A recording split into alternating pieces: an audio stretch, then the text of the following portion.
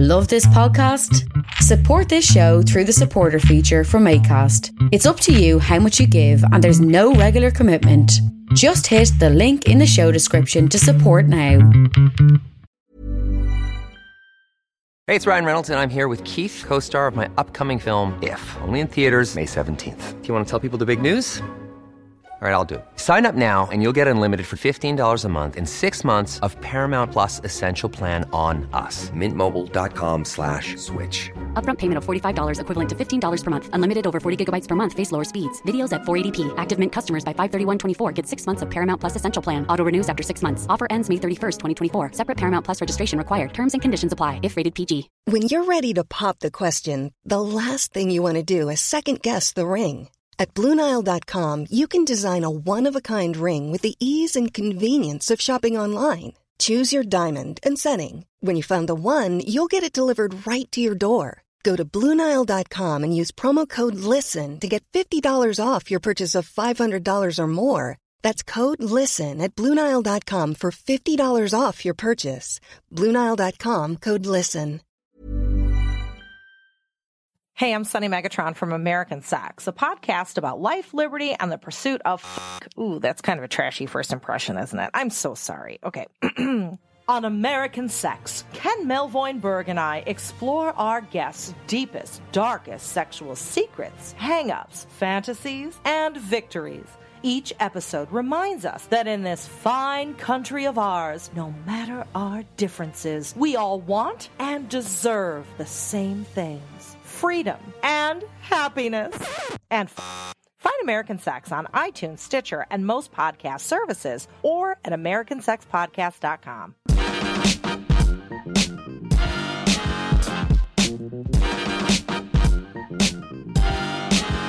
Hello and welcome to the Halloween Spooktacular Scaredition of the Partly Political Broadcast, aka episode 79.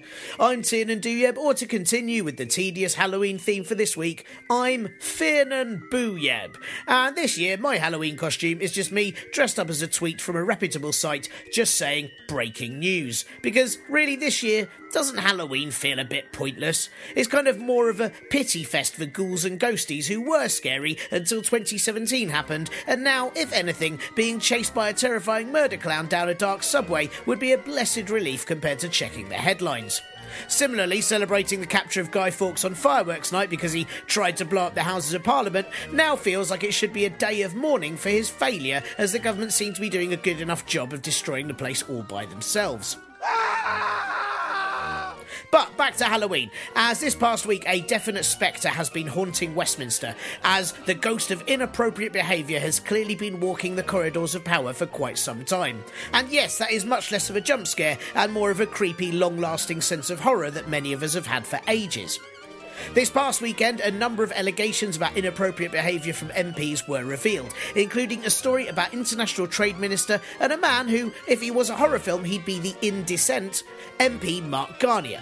He referred to his former aide as Sugar Tits, and he made her buy 2 sex toys, something that he described as, hey, good-humoured hijinks, proving that A, he doesn't have a sense of humour, and B, he's a creepy, horrible prick.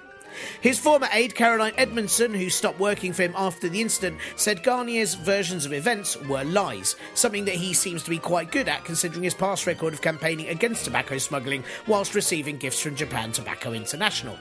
Garnier is currently under investigation, but considering that he now has 2 sex toys that he allegedly inappropriately forced his poor former aide to buy, I really think he should go fuck himself.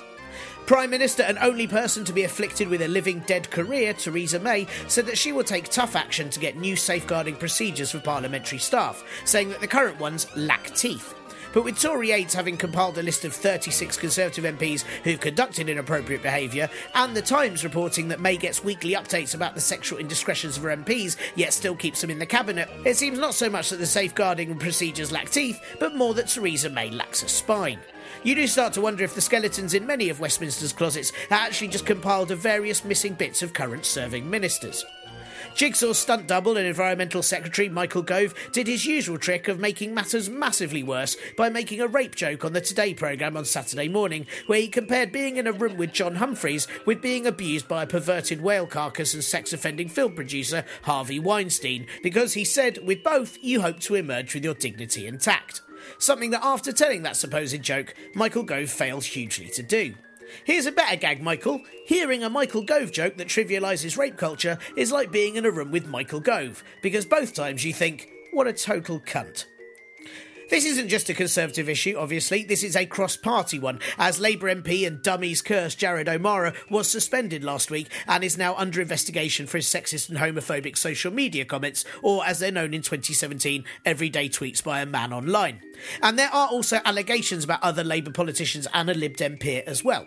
It is upsetting and worrying, if sadly unsurprising, that the abuse of people is so prevalent in a place full of those who abuse power. Labour leader and let the left one in, Jeremy Corbyn, said that MPs who abuse or sexually harass women must be held to account, though I think it would be best for everyone to avoid holding them at all, if possible. It is now up to Parliament to deal with this quickly, as this story is no doubt going to grow with more names being revealed. But with the Times reporting that Downing Street are concerned about 2 senior ministers who've been implicated in inappropriate behaviour as their resignation could destabilise the government, I worry that considering they're willing to overturn the whole country with Brexit just to keep power, this story, like a terrifying Halloween tale, will be buried alive as soon as possible. Commons leader Andrea Leadsom has proposed grievance procedures to tackle sexual harassment in Parliament, and she told the Commons that everyone had to keep their house in order, something that she, as a mother, is very good at doing. Putting Andrea Leadsom in charge of proposing grievance procedures feels a bit like putting Mr Blobby in charge of carefully handling your firework display. I mean, it's pretty amazing that she didn't just suggest that everyone should be a bit more patriotic and then try to sell them some jam. Meanwhile, when it comes to the never-ending fright fest that is Brexit, concerns were raised this week when it was revealed that Conservative MP and dead slow Chris Heaton-Harris wrote a letter to all UK university vice-chancellors demanding that they declare what they are teaching students about Brexit and a list of teachers' names. This sounded very much like a McCarthyite request, with hints that if the universities had any pro-Remain bias, they'd be in trouble. And I hope that many of those universities quickly wrote back saying, sure, we'll do that, but only if you send us all those unpublished government reports detailing the impact of Brexit to ensure we teach our students using only facts. It was an odd move from a party who only the week before were criticising universities of demeaning free speech because they had to set up safe spaces, but it's now evident that that's because it's much harder to storm into a safe space and kick out anyone who's not being patriotic enough about the government's decision to shoot both its feet off at once so it doesn't have to share its shoes. Heaton-Harris insisted that the letters were simply research he was doing for a book, and I now realise that this may all have just been an innocent attempt to actually find out what on earth is happening with Brexit with information from actual experts, considering his own party don't seem to have a fucking clue. In other terrifying tales, the Department of Health is proposing hospital patients recuperate in strangers' homes in a sort of NHS Airbnb operation to free up beds because they've clearly never seen Stephen King's Misery before. I mean, what could be more relaxing than being immobile in an unknown home with carers who have no training at all and you can't even choose what you watch on the telly? Are they hoping it'll persuade patients to feel so uncomfortable that they'll heal super quickly just so they can go home rather than make yet more shitty small talk about X Factor with someone whose only employable skill is having a spare room? It does feel like this is just Health Secretary and the thicker man, Jeremy Hunt, and his team trying to work out ways of fulfilling their lifelong dream of having someone die in their own home and getting away with it. And lastly, to a true American horror story, American President and Baba Crook Donald Trump. The Mueller investigation into Russian interference in the 2016 election has stepped up, and Trump's election campaign advisor George Papadopoulos has admitted to lying to the FBI about meetings with Russian go-betweens they had previously said were before he worked with Trump, but now admits that they were during the campaign. Yes, it turns out he's had more Russian connections than Aeroflot, and one of those connections promised him dirt on Hillary Clinton in the form of thousands of emails. While this could all be hugely damning to Trump, the White House has of course said that they don't understand why all the focus isn't on Hillary Clinton. To which everyone readily agrees, but not exactly for the same reasons as Trump does. Hey! I know Halloween is going to probably be over by the time several of you later week listeners hear this show, but it is nice to have a theme, isn't it? And with this last week of news, really the theme could only have been Halloween or the prevalence of sex offenders in society, and as a comedy podcast, it is much easier to find the funny in fictional monsters than real ones, so Halloween it is. It is so depressing, isn't it, that it wasn't just the clocks that went back on the weekend, but also societal progress. Well, hopefully this podcast will vaguely lighten your dark evenings and be more of a treat than a cruel trick. Incidentally, do you think magicians ever get tired of people supposing that the choice is trick or treat rather than the possibility they could be mutually exclusive? I mean, who knows? What I do know is that if you really want to scare your friends this Halloween, why not just delete your social media accounts without warning and not answer their calls for a year? Hilarious. Right, Halloween tips aside, thank you as always for tuning into this show. Do you tune in? Does anyone tune into anything anymore? Wow, how did I get so old? And thank you to those of you who sent very nice comments about last week's interview with Awate, and also to regular listener and Linear Note contributor Cat Day, who asked if I could point out that some of Awate's comments on schooling were based on his own experiences and not a comment on schooling today, which is something I should have said on last week's show, but I am an amateur, so I forgot about that, sorry. And Cat's message also reminded me that while I did interview someone about the education sector about a year ago, I haven't done since then.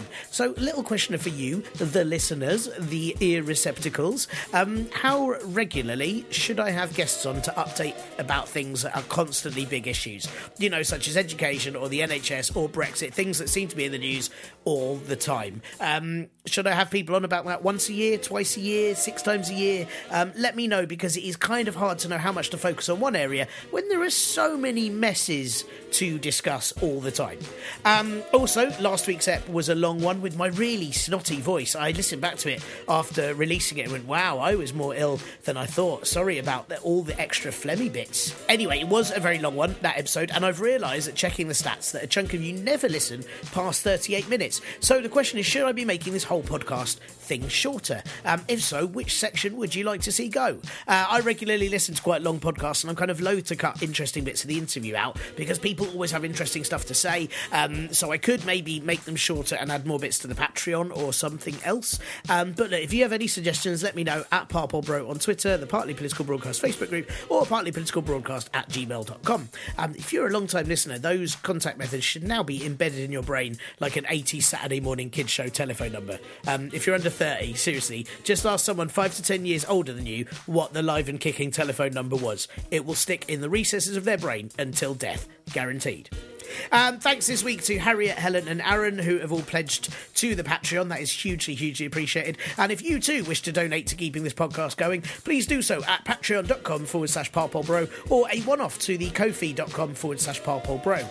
And if you're as bored of me plugging those things as I am, then either just donate to those things. I mean, if enough people donate to those things, I will stop going on about them. Or if any of you want to make jingles or suggest a donate jingle that I could do, let me know, because I'm finding it very hard to find a beat that goes with me just reading out a URL. Also, thank you to ACole24 for the lovely review on iTunes, where they said that the only negative thing is that they keep getting Brexit fallout in their head when it's mentioned in lectures. Excellent. That is all I want from this show. If no one ever listens to it again, then at least I've ruined learning with homemade earworms. I do hope you've not let Chris Heaton-Harris know about those lectures, or he'll get properly upset. So yeah, again, if you haven't reviewed the show, please do so. It really, really does help. Other things this week. Firstly, as I mentioned last week, I'm doing my Ed Fringe show for the very, very last time in London at 2 North Down, which is right near King's Cross Station, and that's on November the 19th. And tickets are only £5, and you can grab them from tickettext.co.uk. I will be filming it as well, so please do come. Otherwise, it's just going to look rubbish on the filmed version, where it's like me shouting at an empty room. It'll be like less a comedy special and more something that needs to be in black and white with moody French music that might do well at Cannes, but nowhere else. Secondly, once you've all bought tickets to that, I am a bit late to this, but hopefully, I'm telling you this in time that some of you can still catch it. My comedic pals, Johnny and the Baptists, Josie Long, and brilliant folk singer Grace Petrie are all doing a comedy tour together called Lefty Scum. They started last week, and they're doing dates all across the UK till November the 9th. So search for the Lefty Scum comedy tour, and you should find all the details. They're still doing lots of places in the country, including Liverpool. That is the only one I can remember. There's like other ones as well, but I remember Liverpool. Anyway, all they're all excellent. They're all very funny people. It will be a brilliant show if you like left-winged tinged political comedy, so you should head along. And if you don't like left-wing tinged political comedy, I mean, why are you listening to this? What are you doing? This is a big chunk of your life, weirdo. Right, this week, and by popular demand, and well, also the news. I have interviewed political writer Liz Castro all about Catalonia's bid for independence, and we had quite a long chat. So, there's not a lot else this week, but there will be a little bit of Brexit fallout, just enough to fuel your nightmares for this Halloween week. But of course, before any of that hoo-ha, here's this ha-hoo. Northern Ireland still has no government. Imagine that. I mean, I can't work out if that's better or worse than a government who's there, but everyone wishes they weren't. Sadly for Northern Ireland, because there is still a deadlock on the power-sharing agreement between Sinn Féin and the DUP, it looks like they may now be ending up with our shitty government as well.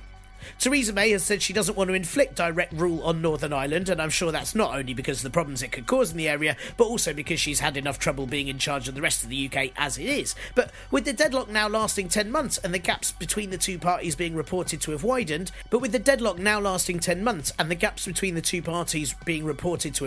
which is really not a good thing, as it was already the sort of gap that a train announcement would have been less appropriate for than, say, an unstable rope bridge, it does now look like the UK Parliament will have to set the Northern Irish budget.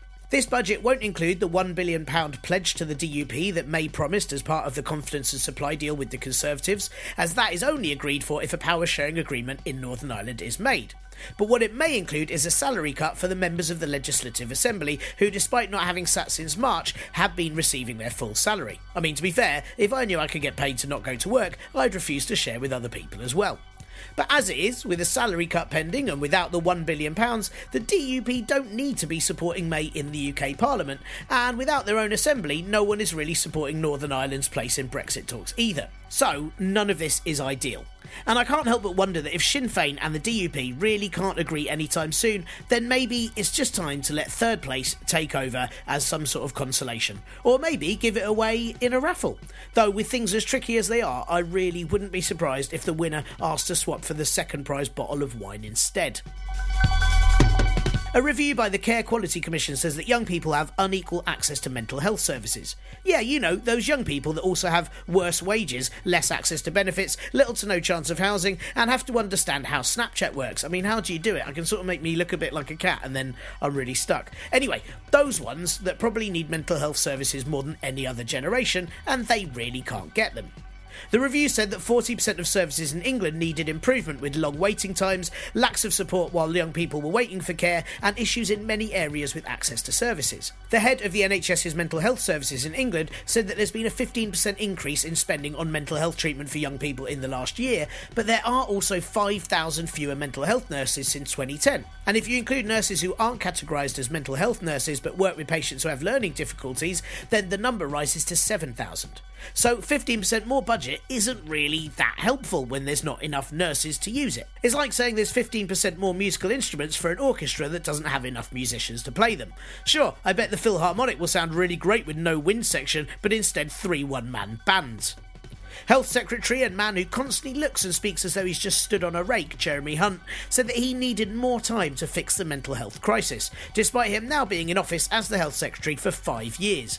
I bet he used to turn up to school and complain that he hadn't done his homework as he ran out of time, only for the teacher to tell him that he should have left school 10 years ago, and please could he now leave the classroom as it's upsetting the pupils. Jeremy Hunt proclaimed on the Andrew Marr show that Rome wasn't built in a day. True, but if after 5 years Hunt had been in charge of Rome, then that empire would have been defeated on the 22nd of April 753 BC by a light breeze that knocked over the only construction they'd managed to make in that time, which was a mock-up of a straw dog kennel.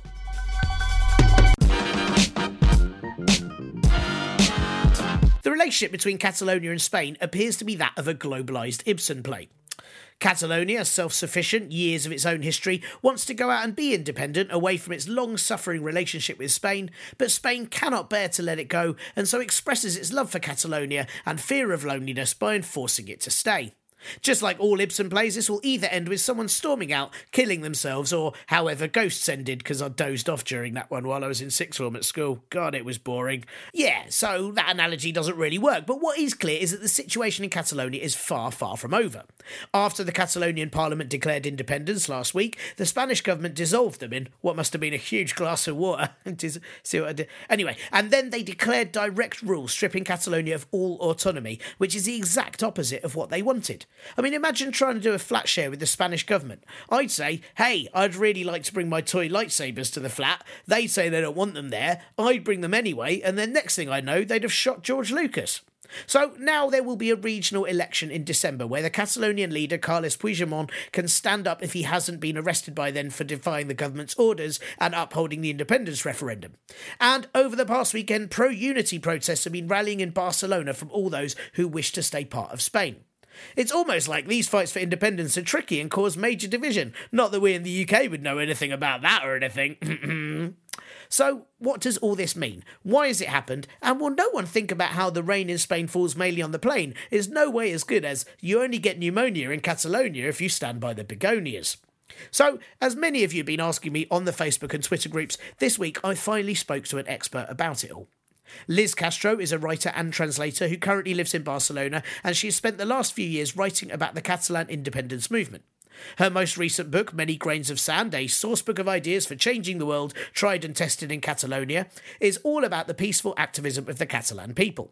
Now, as is probably obvious by that little introduction, Liz is a pro-Catalan independence voice, and I should say that there are pro-union voices out there, but I haven't spoken to one of those. I've spoken to a pro-Catalan independence person, and it's also worth noting that, as Liz mentions, many news sites say, hey, it was only 90% of 43% of Catalonians that voted for independence, but then many were stopped from voting by angry violent riot police, so it's really hard to get exact figures. Though, on this past weekend, Spanish paper El País had a poll where 55% of Catalonian respondents were against independence and 41% were for independence, but again, that's in a paper, though again, it's supposedly a centre-left and more independent paper, but then again, it's also kind of a tabloidy paper, so hey, look, who really knows? All I know is that Liz was an absolute delight to talk to, and the chat with her was hugely, hugely informative about the current situation. I should also say that we spoke last Wednesday, and of course, tons has happened since then. So, with all of that to bear in mind, I hope you enjoy. Here is Liz Castro. The first question is probably quite a big question to start with, but in the UK, I think we're quite unaware of the history of Catalonia, and I know that looking things up, it's been kind of seeking independence since the 1600s, really, but why are Catalonia seeking independence now? What has kind of kicked this off this year? Hi. Well, that is a very big question, of course. Catalans consider themselves to be a 1,000-year-old nation. They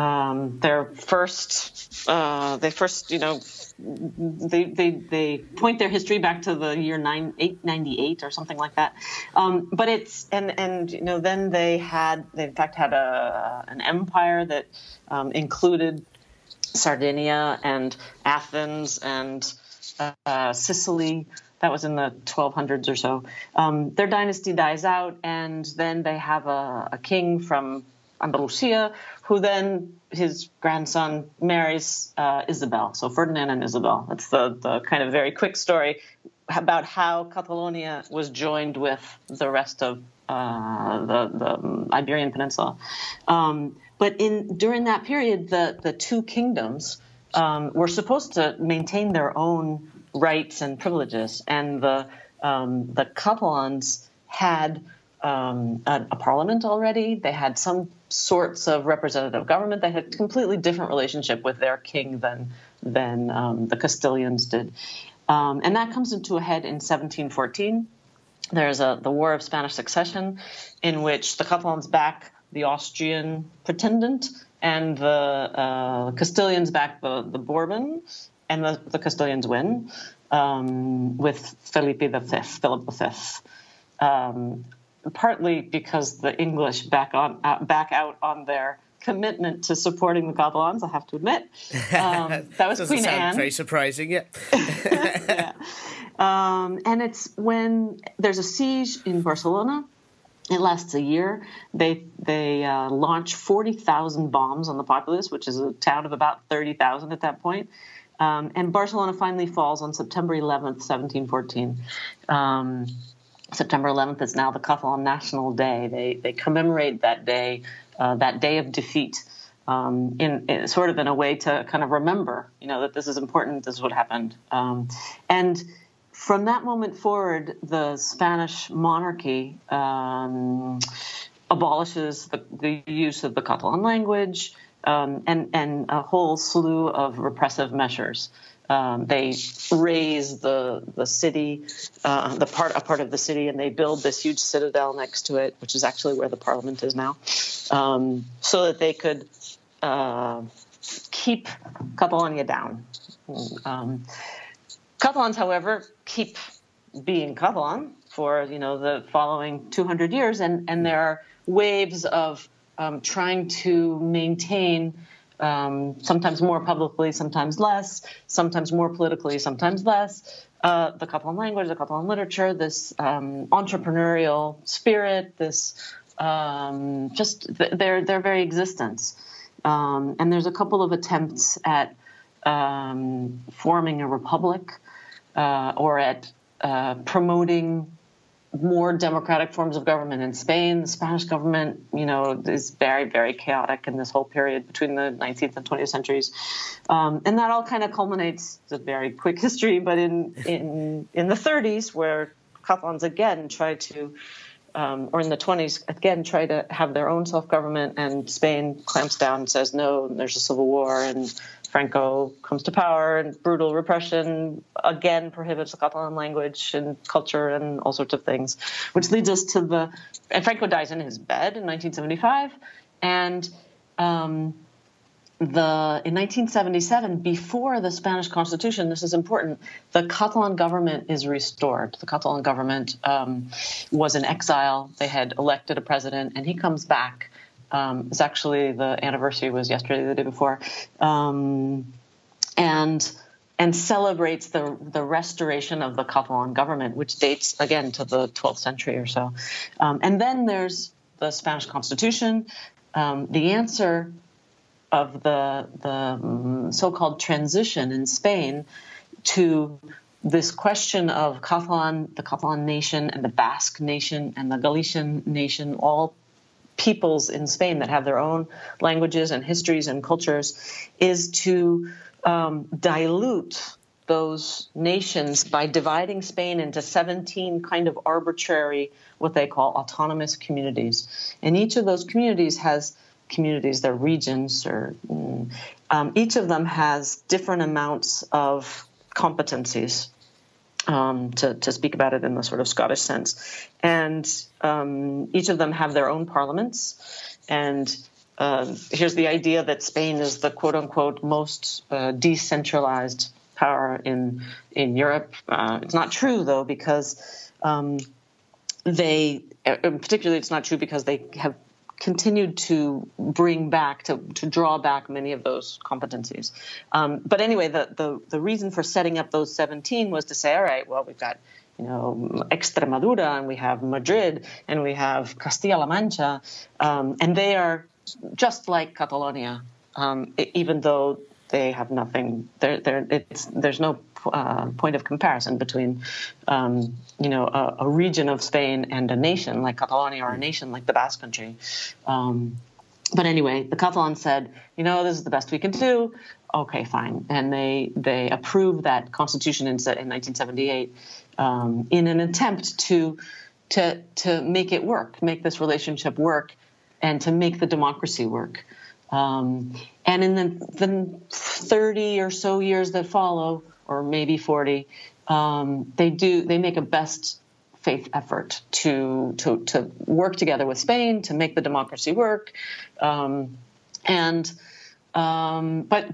the relationship starts to fray because Spain is extremely centralist and it wants to control everything. All of the transportation goes through Madrid. All of the Spain taxes Catalonia, and then it gives back what it thinks that Catalonia should have, and that has resulted in recognized lack of infrastructure spending in Catalonia compared with the amount that it gives to Spain's coffers and taxes, and compared with simply its population. Catalans are 16% of the population, but contribute 20% of the GDP, make up 25% of exports, and only get 10% of infrastructure spending, which is it's crazy. It's crazy. So the Catalans said in around 2000, they said, we need to have a better relationship with Spain. We want to propose a new statute of autonomy for Catalonia, which is like their charter, like their own constitution. And it was a perfect moment to do that because there was a Catalan government ruled by the socialists in Catalonia, and there was a Spanish government in Madrid that was ruled by the Spanish socialists, and those parties are, sister parties. And the Spanish government had promised that it would approve whatever came out of the Catalan parliament. And so between 2000 and 2006, there's this huge negotiation about this new statute of autonomy, what it's going to include and how it will be able to improve this relationship between the Catalans and the Spanish. That was the purpose behind it. And there's huge negotiations, and what the Catalans proposed at the beginning is not at all what they got in the end.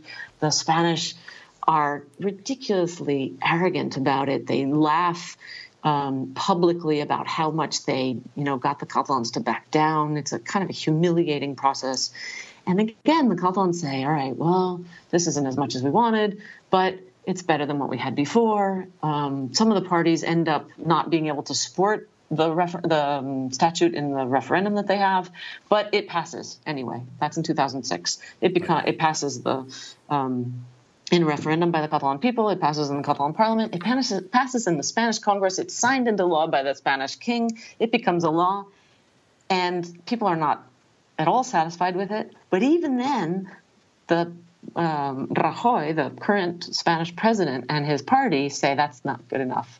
We don't even want you to have that much. And so they file a suit against that statute of autonomy. They collect 4 million signatures around Spain to say that Catalonia should not be allowed to call itself a nation. That's one of the things that they cannot stand.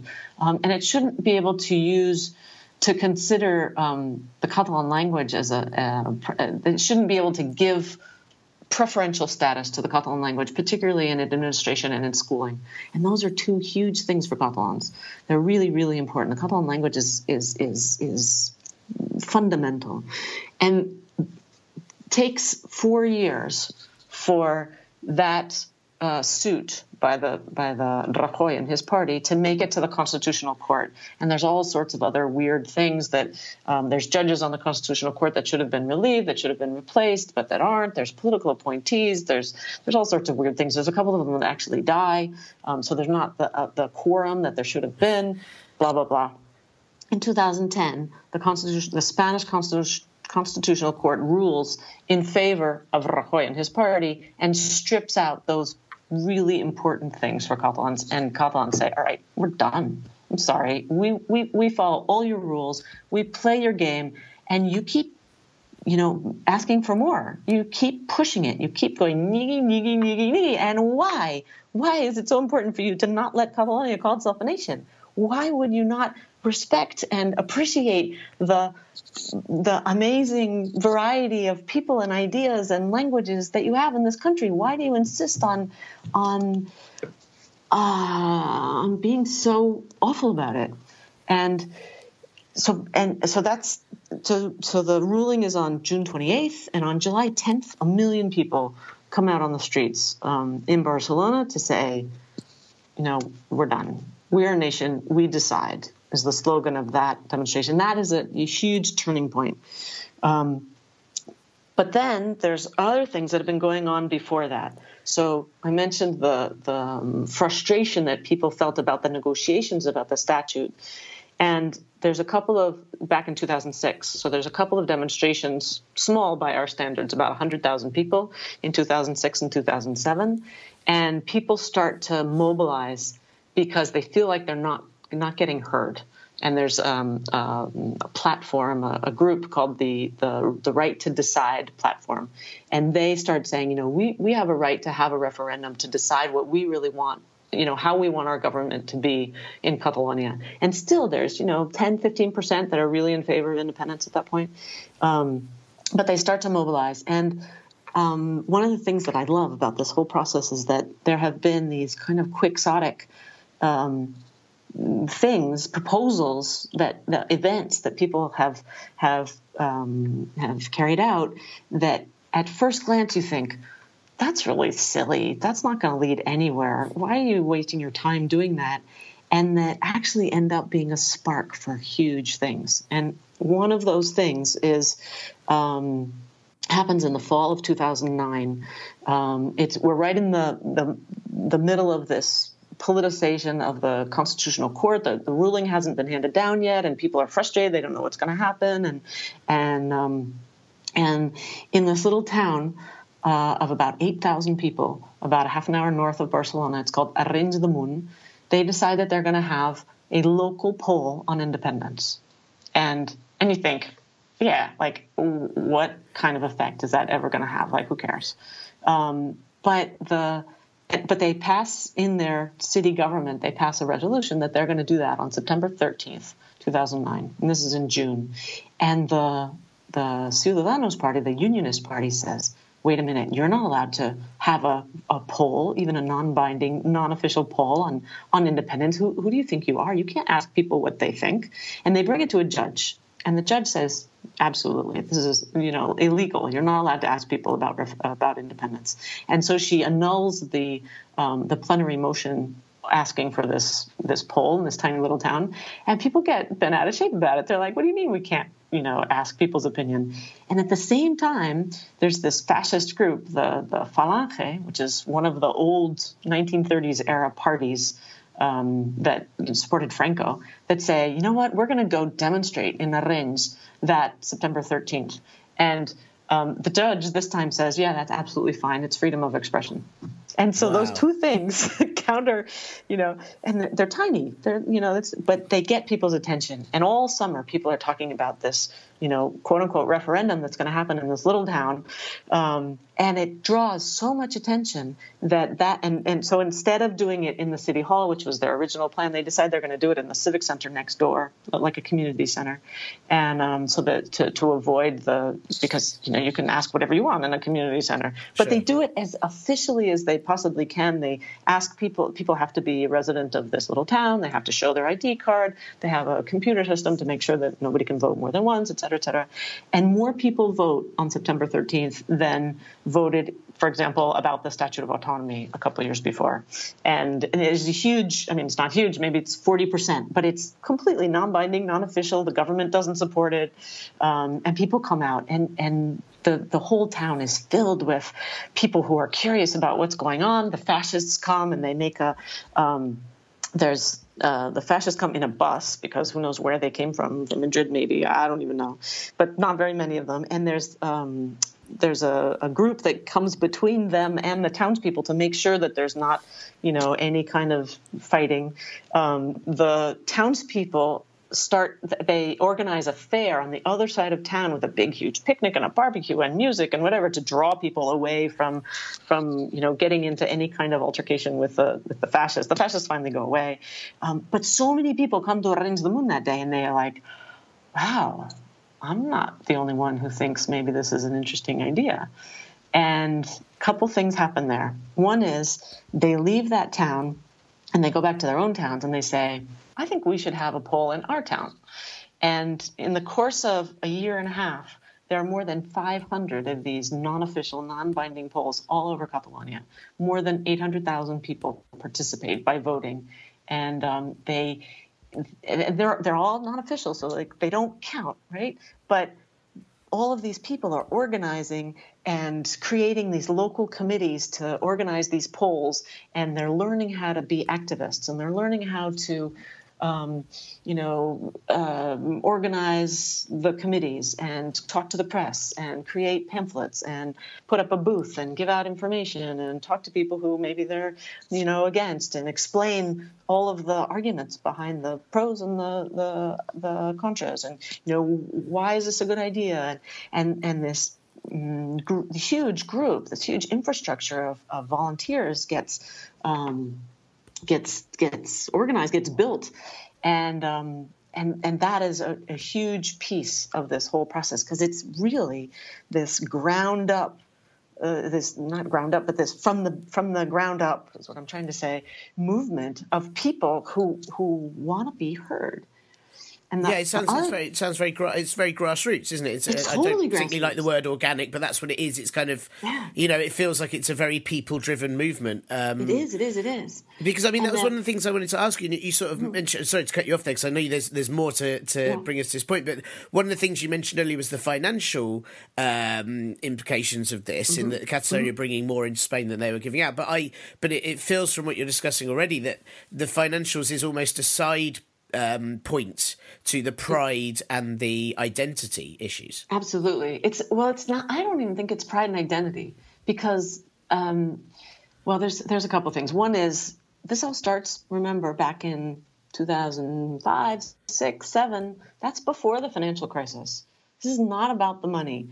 The financial crisis, which hits really in 2009 and is a real factor in 2010 and 11, is more of a spark. It's more of a catalyst. It's more of a, wait a minute, we've been trying to get along with Spain all this time, and now they're telling us that when the European Union increases the amount of debt that they're allowing Spain, Spain's not passing on any of that increased debt to Catalonia, and we're going to have to cut all of our social services and education and security forces, but Spain is going to keep padding all of its extra ministries and corruption and whatever. That's not right. We're doing our part, and they're screwing us over. But that's kind of an added thing. There's really the basic, for me, the basic issue here is that Catalans want to be able to decide. They want to be able to choose. And Spain consistently says, you have no right to an opinion.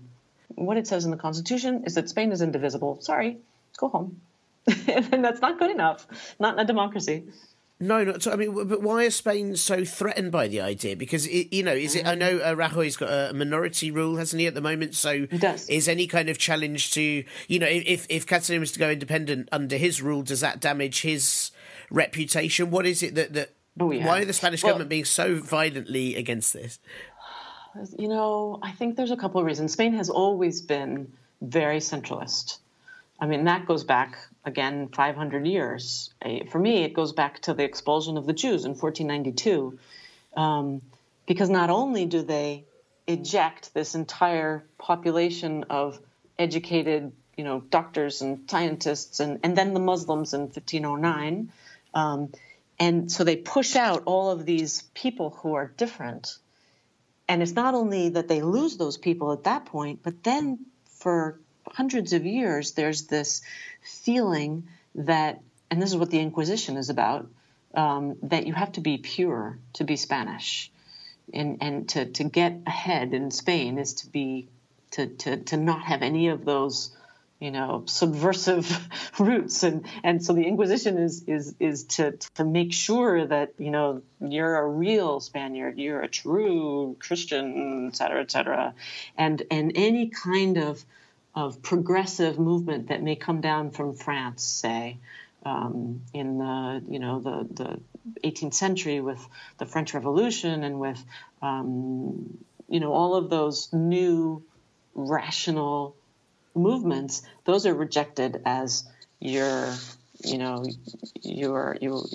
can't deal with you. And so there's this constant kind of inversion and isolationism and centralism that's kind of basic for me to Spanish history.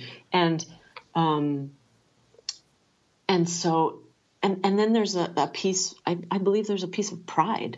I think that they are sincerely hurt that Catalans and Basques, for example, and many Galicians may not want to be part of Spain, and that's hurtful. And so they say, no, we're not going to accept that. You have to be Spanish. The worst, so ironic to me, in social media, on Twitter, when you get into an argument with somebody who's really, really unionist, many times they end the argument by saying, "You're Spanish whether you like it or not." And I'm like, wait. I thought, don't you think being Spanish is a good thing? Why are you acting like it's something I'm stuck with? Like, that doesn't make sense to me. And, if you want people to want to be part of Spain, you have to let them. You can't force them. I mean, Mariano Rajoy's speech the other day, he says, we're going to apply this Article 155 to ensure Spanish unity. Well, that's not the way to do it. That's not the way to do it. In fact, that's what is breaking Spanish unity, because if they had wanted to keep Catalonia, it would have been really, really easy. Catalans are amazingly conservative. And you look at what people are doing and you think, no, that can't be. But they really are. They're very traditional. They're very conservative. They like things to be I think this is true of people in general, that they like the status quo. Change is hard. And Catalans, I think, particularly, they're like an old European country. They have a way of doing things. And for them to be pushed so far to say, we're going to demonstrate out in the street and stand up to riot police that don't let us vote, that's Spain's fault. And Spain could have, said, first of all, they could have just asked, like, what's going on? What are you unhappy about? How can we deal with this? You want to speak Catalan. Catalan is an amazing language. It has incredible literature.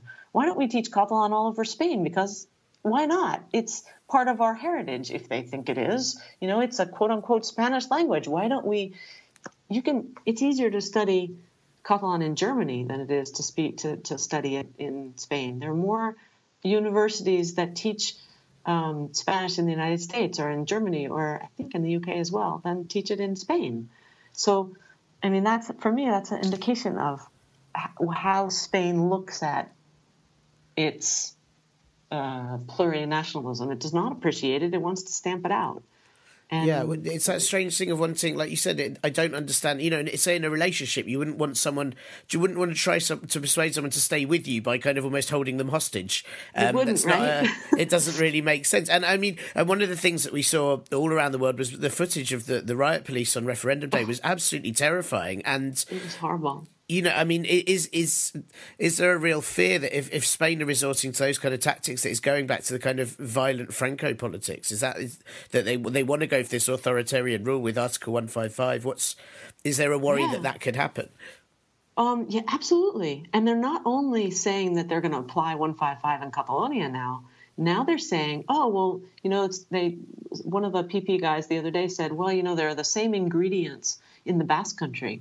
And so they're envisioning applying 155 there, or in fact, in an autonomous community called Castilla-La Mancha, which is just near Madrid, they're saying, maybe we can apply 155 here. Or yesterday they said in Navarre, maybe we can. It's a way of using the Spanish Constitution to acquire power that the PP has been unable to acquire democratically by voting. And whether they're going to use violence in Catalonia, up until October 1st, people were like, no, they wouldn't do that. And now, gosh, I don't know. Honestly, I don't know. What I do know is that Catalans aren't going to use violence because we know that it's not effective. Our most effective strategy is exactly what we're doing, which is nonviolence. It's standing up to them. I think that those horrific images, got people's attention, but I kind of feel like the way that Catalans stood up to them and with their hands up in the air, singing and chanting and saying, we're going to vote, was what kept people watching and what attracted support. And it's real. It's totally real. People, they just want to vote. They want to be able to choose. And they, in a democracy, you should be able to choose. It shouldn't be okay for Spain to say, I'm sorry, it's written into the Constitution that your parents signed in 40 years ago that Spain is indivisible, and therefore, any movement against that is against the law. No, laws can be changed. There are laws that are not democratic, and that is one of them.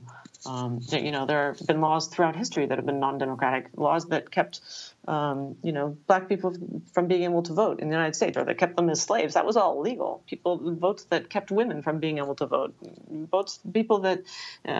laws that kept gay people from being able to be married. All those things were illegal, and they were wrong, and they're not democratic. And so, to be able to fight against those, to fight nonviolently against those laws is, for me, it's the obligation of any Democrat. Ready to pop the question? The jewelers at BlueNile.com have got sparkle down to a science with beautiful lab-grown diamonds worthy of your most brilliant moments. Their lab-grown diamonds are independently graded and guaranteed identical to natural diamonds, and they're ready to ship to your door. Go to BlueNile.com and use promo code LISTEN to get $50 off your purchase of $500 or more. That's code LISTEN at BlueNile.com for $50 off. BlueNile.com, code LISTEN. Hey, I'm Ryan Reynolds. Recently, I asked Mint Mobile's legal team if big wireless companies are allowed to raise prices due to inflation. They said yes. And then when I asked if raising prices technically violates those onerous 2-year contracts, they said, "What the f*** are you talking about, you insane Hollywood ass?" So to recap, we're cutting the price of Mint Unlimited from $30 a month to just $15 a month. Give it a try at mintmobile.com/switch. $45 up front for 3 months plus taxes and fees. Promo rate for new customers for limited time. Unlimited more than 40 gigabytes per month. Slows full terms at mintmobile.com. Hey, it's Ryan Reynolds, and I'm here with Keith, co-star of my upcoming film, If, only in theaters May 17th. Do you want to tell people the big news? All right, I'll do it. Sign up now and you'll get unlimited for $15 a month and 6 months of Paramount Plus Essential Plan on us. mintmobile.com/switch. Upfront payment of $45 equivalent to $15 per month. Unlimited over 40 gigabytes per month. Face lower speeds. Videos at 480p. Active Mint customers by 531.24 get 6 months of Paramount Plus Essential Plan. Auto renews after 6 months. Offer ends May 31st, 2024. Separate Paramount Plus registration required. Terms and conditions apply if rated PG. And we'll be back with Liz in a minute, but first... Brexit fallout! Brexit fallout!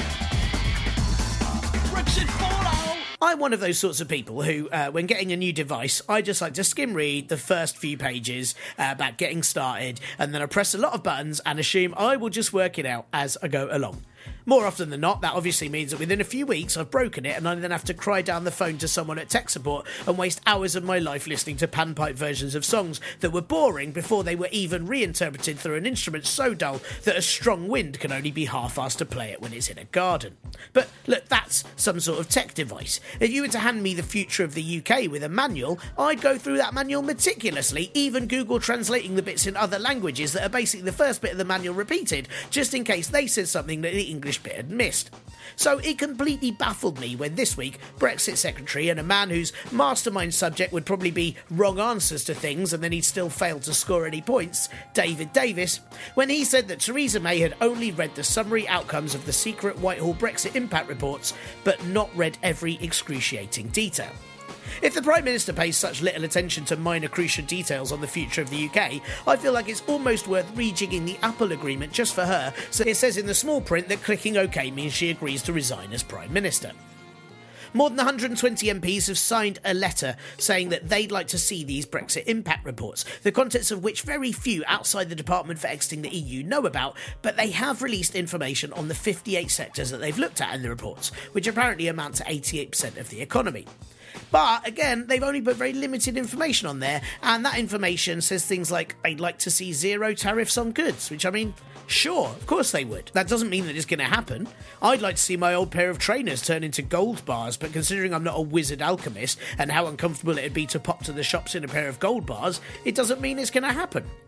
The DEXEU are still insisting that they won't be releasing the full reports though, because they say that doing that would undermine their negotiating position. Yeah, you know, like how me showing you my hand of cards undermines my poker playing position, especially when you realise I have a set of animal snap cards and all my chips on the table are made of Play-Doh. What I take this stance of not releasing the reports to actually mean is that the reports predict that Brexit isn't really going to be that great for the UK. Because if the last few years of major film studio releases says anything, if those reports were good, the government would at least do a little teaser preview trailer, with various highlights to a little bit of Led Zeppelin, and then we'd all get really excited at all the Easter eggs and cameos that appear. But by not revealing those reports, it probably just means that they're hiring Damon Lindelof to rewrite the ending ASAP. One of the bad bits of information that may or may not be in those reports is that the EU have warned the UK that it may take up to 30 years to repay Britain the billions of euros it has paid into the European Investment Bank, because that's kind of how investments work. Still, it does mean that by 2054 the UK will gain back the 3.5 billion euros it has put in, and that'll be great, as it can be used to be invested in all the things the UK hasn't been able to afford for the previous 30 years on account of all the Brexit costs and losses that amassed to way more than £3.5 billion. Meanwhile, Baroness Anna Ley is the third minister to leave the Department of exiting the European Union in just 4 months, although she has cited that it's due to the worsening of an injury sustained in 2015 rather than anything happening in the department. I mean, I'm sure banging your head on the desk constantly for the past year won't have helped. Figures released by the department show that they have lost more than 20% of their staff in the last 14 months, which I guess, if nothing else, does show their commitment to leaving. So, if having Brexit handled by a mostly empty department full of people who've not read the manuals for it wasn't enough to make you wonder about the future of Brexit, Theresa May has said that she is confident that MPs will have a vote on the Brexit outcome before we leave, which is good, but she did also have confidence in the snap election earlier this year, so it's really not saying much. But if it does happen, it could mean that if MPs vote against whatever deal May's government proposes, that could trigger yet another general election. And hey, we bloody love an election in the UK, we do, don't we? So it'll be brilliant. That's what we all want. Bloody hell, we have so many that I predict by 2025 we'll be on 3 elections a year with a best-of compilation at Christmas. And to be fair, by 2025, we probably still won't have any idea what on earth Brexit means either. And now, back to Liz Castro. Absolutely. And but has it made things more difficult? Because the EU is sort of backing the Spanish government on this and saying that it's an internal decision. That makes things a lot more difficult for Catalonia, doesn't it?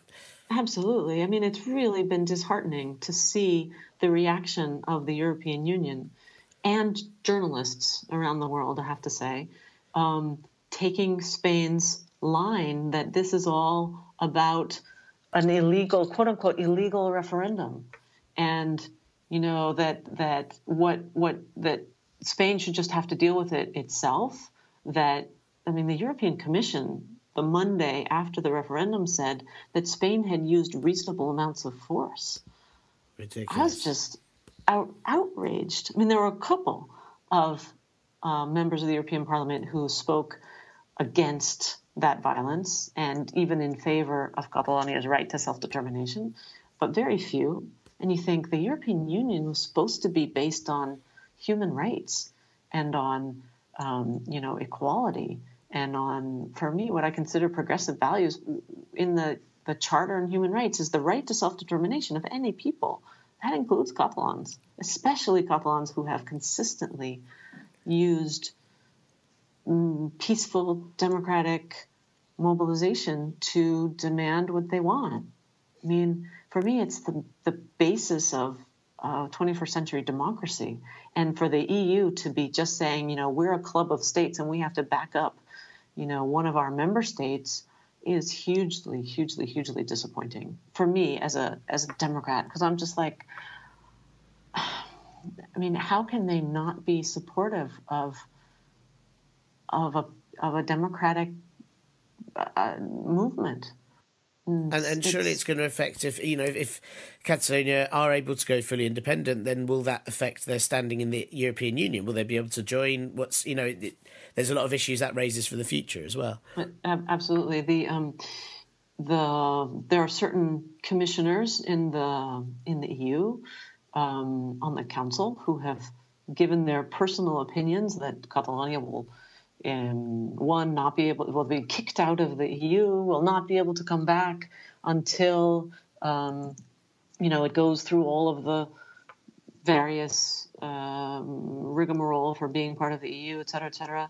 Nobody actually knows that. There's not an official EU policy. And there's not an official EU policy because Spain has not requested there to be one. There's no official legislation of the EU that says what will happen if a state, if a country divides into two states, because who knows what will happen to Spain? Spain will be a completely different entity. Will it be able to continue being part of the EU? What kind of representation will it have? Poland will be then larger than Spain, so will Spain lose a huge number of its members of parliament? And those are questions that also need to be responded to. But the reality is that Catalonia is more than a 200 billion euro economy. There's more than 4,000 multinational companies that are here. It has a border with France, and it is in nobody's interest to make it difficult for Catalonia to continue being part of the EU. Up until October 2nd, most Catalans wanted to be part of the EU. After the disgraceful reaction from the EU, there's been a lot of people who are like, we don't need the EU. Forget them. What are they doing for us? Literally. And Catalans have never been Eurosceptic. They're extremely open. They're progressive. They're pro-refugees. They're egalitarian. And they definitely wanted to be part of Europe, but there's a lot of doubt about it. But anyway, but right now, 7 million Catalans are already EU citizens because of their Spanish citizenship. According to that very same Spanish constitution, you can't be stripped of your Spanish citizenship if you were born with it. So what's going to happen to all those citizens? How is the EU going to strip them of their EU citizenship if they have Spanish citizenship, which gives them EU citizenship? And if Catalonia already fulfills all of the requirements for being part of the EU, how are they suddenly going to be out of the EU? And in terms of the euro, nobody needs permission to use the euro. Catalonia can use the euro if it wants to, just like Andorra does, just like other countries do.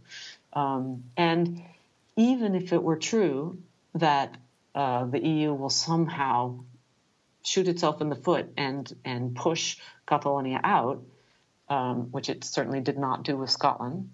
When after the Brexit vote, they were banging down Nicola Sturgeon's door saying, no, we really want you to stay. You should be able to stay because you voted to stay, et cetera, right? I think they will do the same with Catalonia. But even if they don't, there's other options. There's EFTA, which is, a group of countries, including Norway and Switzerland, which have trade agreements so that Catalonia doesn't get damaged by being, quote unquote, outside of the European community, that are alternatives. So I don't think the EU would let Catalonia go. And sure. I mean, it's not in anybody's interest to have it. It's not in Spain's interest. Imagine Spain having two borders between its tomatoes and its markets. That doesn't make sense. No, not at all.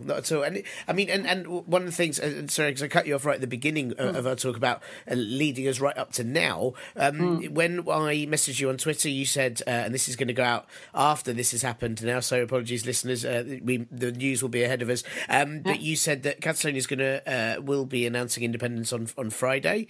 That's what they say. Puigdemont will be right, so they will be. So what do you think is going to happen next? Because is this going to, there's these fears, or there's been this talk of it's going to result in another Spanish civil war, the way that Spain are dealing with this. Do you think it will go that far, or do you think there's a possibility for negotiations? Where do you see things going in the next few weeks, months, whatever? Well, there's one big thing that could help Spain come to the negotiating table, and that is its debt. Spain has €1 trillion debt, and it's 105% of its GDP, something like that.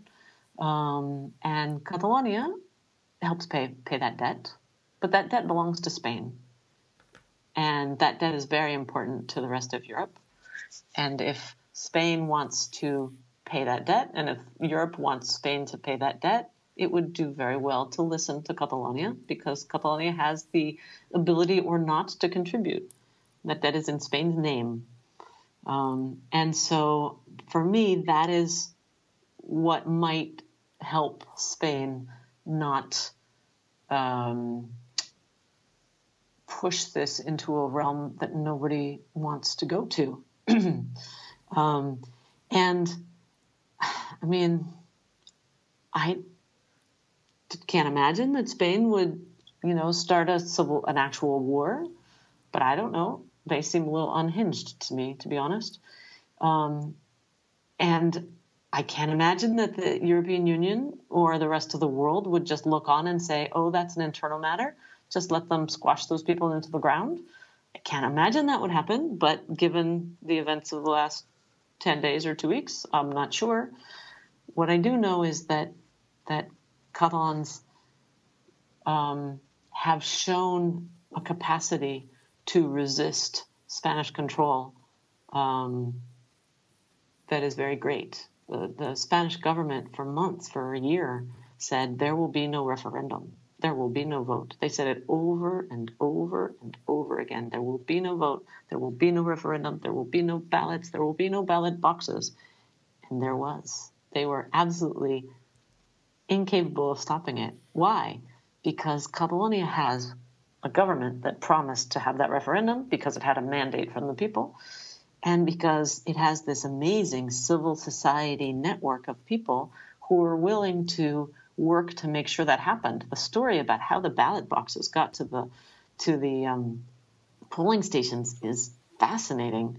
The Catalan government ordered ballot. This is I assume they did it. I don't even know all the details. I assume that a lot of this happened during the summer, but you have to think about this environment in which the Spanish government is closing websites that only ask for participation in the referendum. It's not even pro-referendum, pro-independence websites.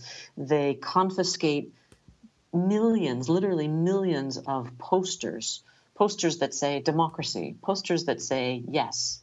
That's all. Posters that say hello, Republic.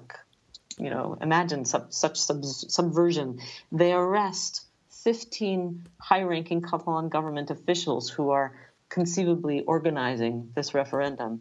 They harass people. There's all sorts of things. This is what's going on as this referendum is getting closer and closer in the last month.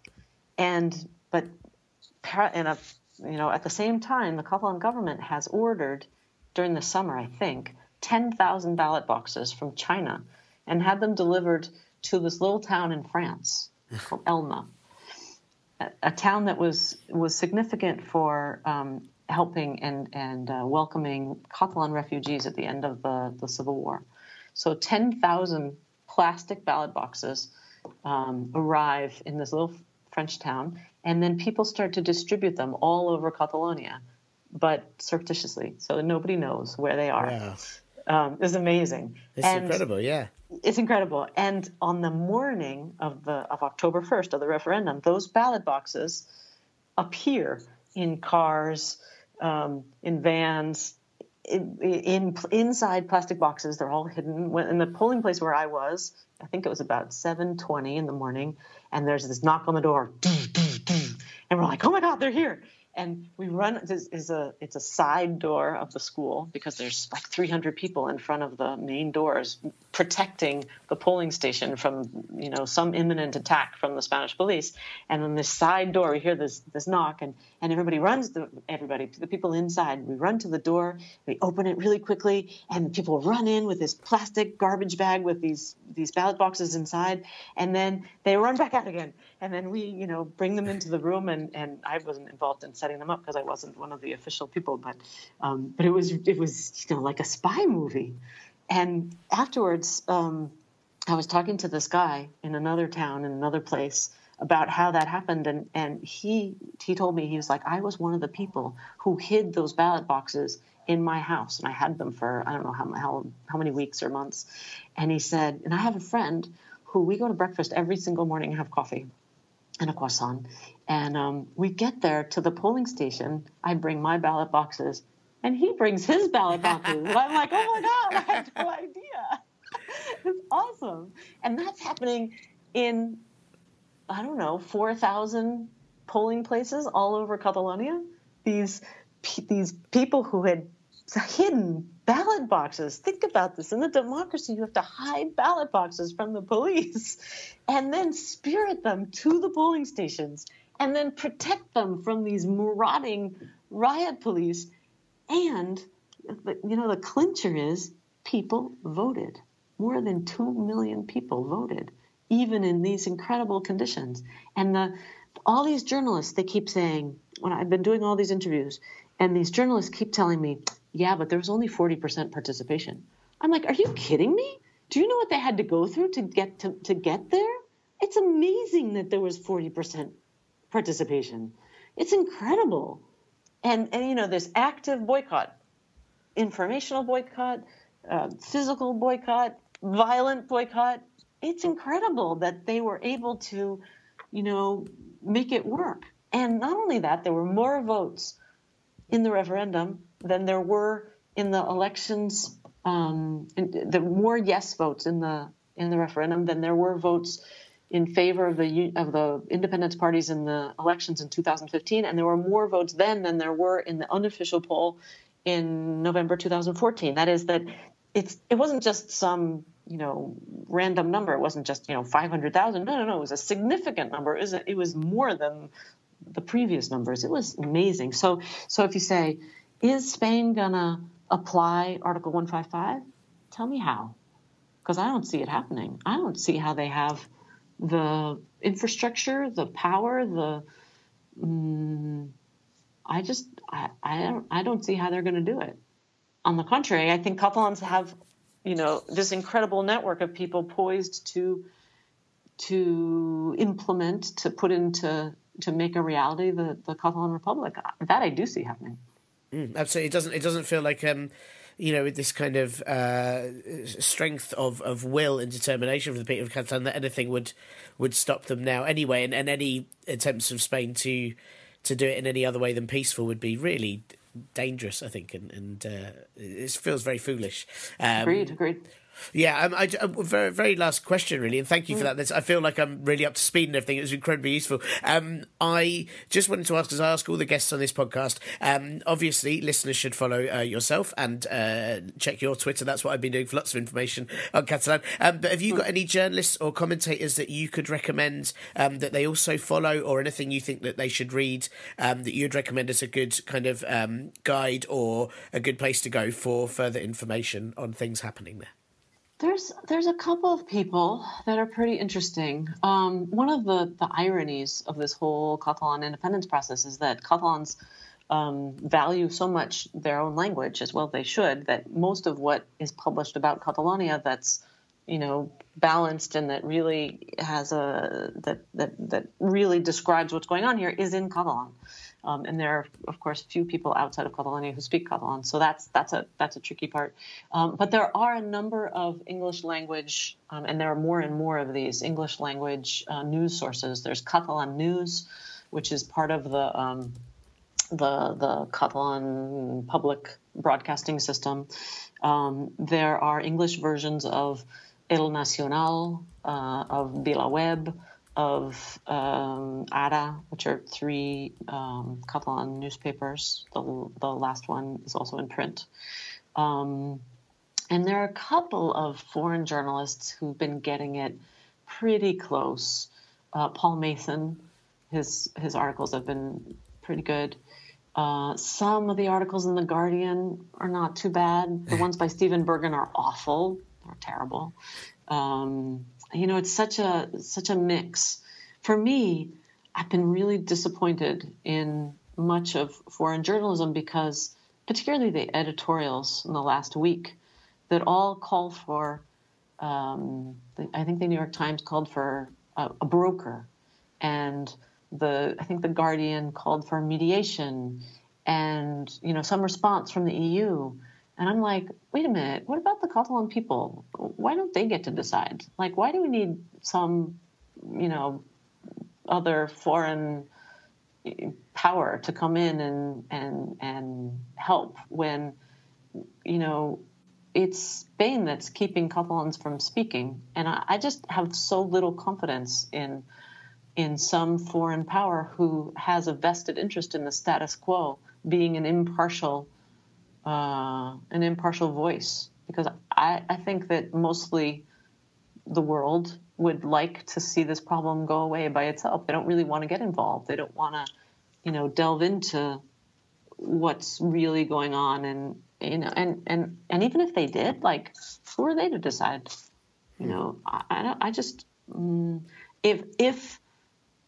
If mediation means getting people to talk to each other, that's one thing. If mediation means, voicing the desires of established states who clearly don't want to share any of their power with a country like Catalonia, I'm less interested. And that's what I've been seeing in the papers, in New York Times and The Guardian and other places, just like, why aren't you saying we should listen to what Catalans want? Because for me, that's what would be democracy, is having the people decide. The one thing that I would accept, apart from this declaration on we're not sure if it'll be Thursday or Friday, is if Spain agreed to an official binding referendum according to their own laws and agreed to implement that result afterwards, and they agreed to do it within, say, 30 days. And that will never, ever happen, because Spain has always refused to listen to what Catalans want. But that would be okay with me. There are many other people who are like, no way, we already decided, we already voted 3 times, this is enough. But if that were on the table, I don't have any problem with having an actual real by Spain's standards referendum. I think this was real. If this referendum on October 1st was convened by a parliament, by the majority in a parliament that was elected in the highest turnout elections in Catalonia's history in 2015, on a platform that they were going to hold a referendum, that they were going to seek independence, that's democracy. The people mobilized, elected this government, said we want a referendum. The government said, okay, here's the referendum. I think that then you listen to the people.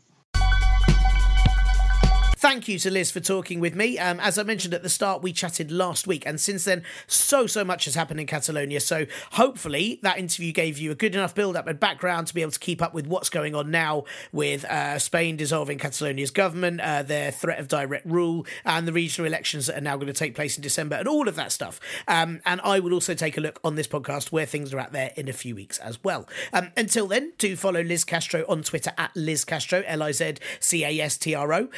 Her website is lizcastro.com, and her most recent book, Many Grains of Sand, is available in all places that sell books, and not in places that don't sell books, like Halfords. You won't find it in Halfords, though judging by how unhelpful the staff in my local Halfords are, you won't find anything in there unless you complain a lot and then begrudgingly go and find it yourself.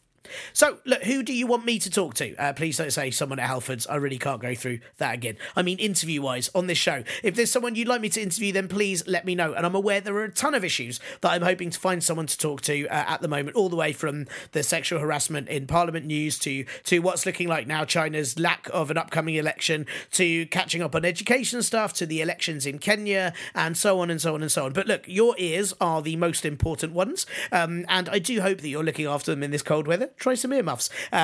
So drop me a line and let me know what you would like to hear. You can contact me on, here we go again, at ParpleBro on Twitter, the Partly Political Broadcast Facebook group, or partlypoliticalbroadcast@gmail.com. Or you can send a raven, which I understand is a very effective method in Game of Thrones, though I do live in an area where quite a lot of people own cats, so I worry by the time it turned up, it would just be sort of half a raven with a message that has severe feline claw marks in it and doesn't really make sense, and all you've done is endangered a bird. Well done. It's much better to just email, isn't it?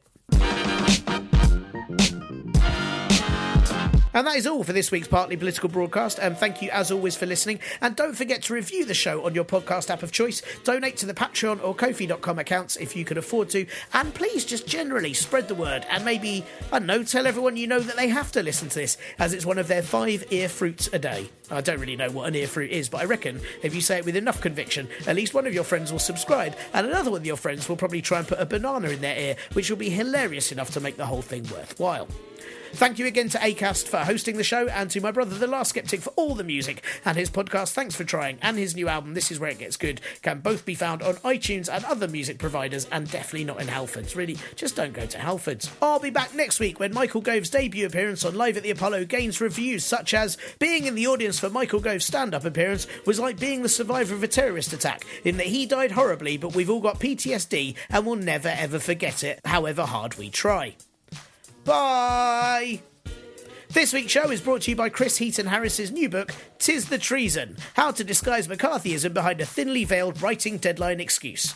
Available from all patriotic bookshops now, but definitely not from Halfords.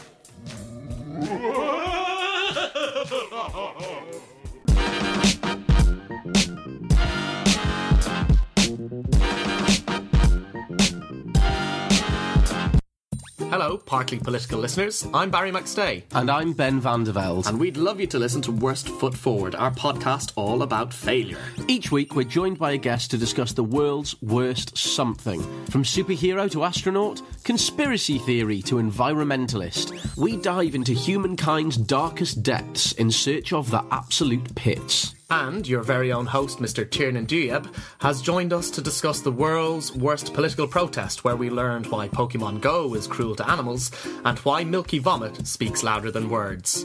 On Worst Foot Forward, we've learned why rocks aren't really hard, why lacrosse can cause military catastrophes, and what cheese pairs best with seagull wine. While also uncovering hordes of rampaging mink, brothels shaped like vaginas, and why Pac-Man is the sexiest bunch of pixels you've ever set eyes on. Subscribe to Worst Foot Forward on iTunes, Stitcher, or wherever you get your podcasts from. Follow us on Twitter, @WorstFoot, and join us for some fun-filled zero worship.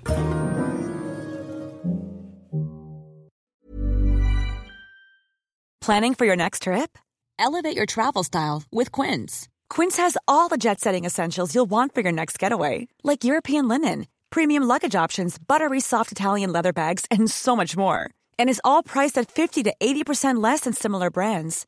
Plus, Quince only works with factories that use safe and ethical manufacturing practices. Pack your bags with high-quality essentials you'll be wearing for vacations to come with Quince. Go to quince.com/pack for free shipping and 365-day returns. Hey, it's Paige DeSorbo from Giggly Squad. High quality fashion without the price tag. Say hello to Quince. I'm snagging high-end essentials like cozy cashmere sweaters, sleek leather jackets, fine jewelry, and so much more. With Quince being 50 to 80% less than similar brands. And they partner with factories that prioritize safe, ethical, and responsible manufacturing. I love that. Luxury quality within reach. Go to quince.com/style to get free shipping and 365-day returns on your next order. Quince.com/style.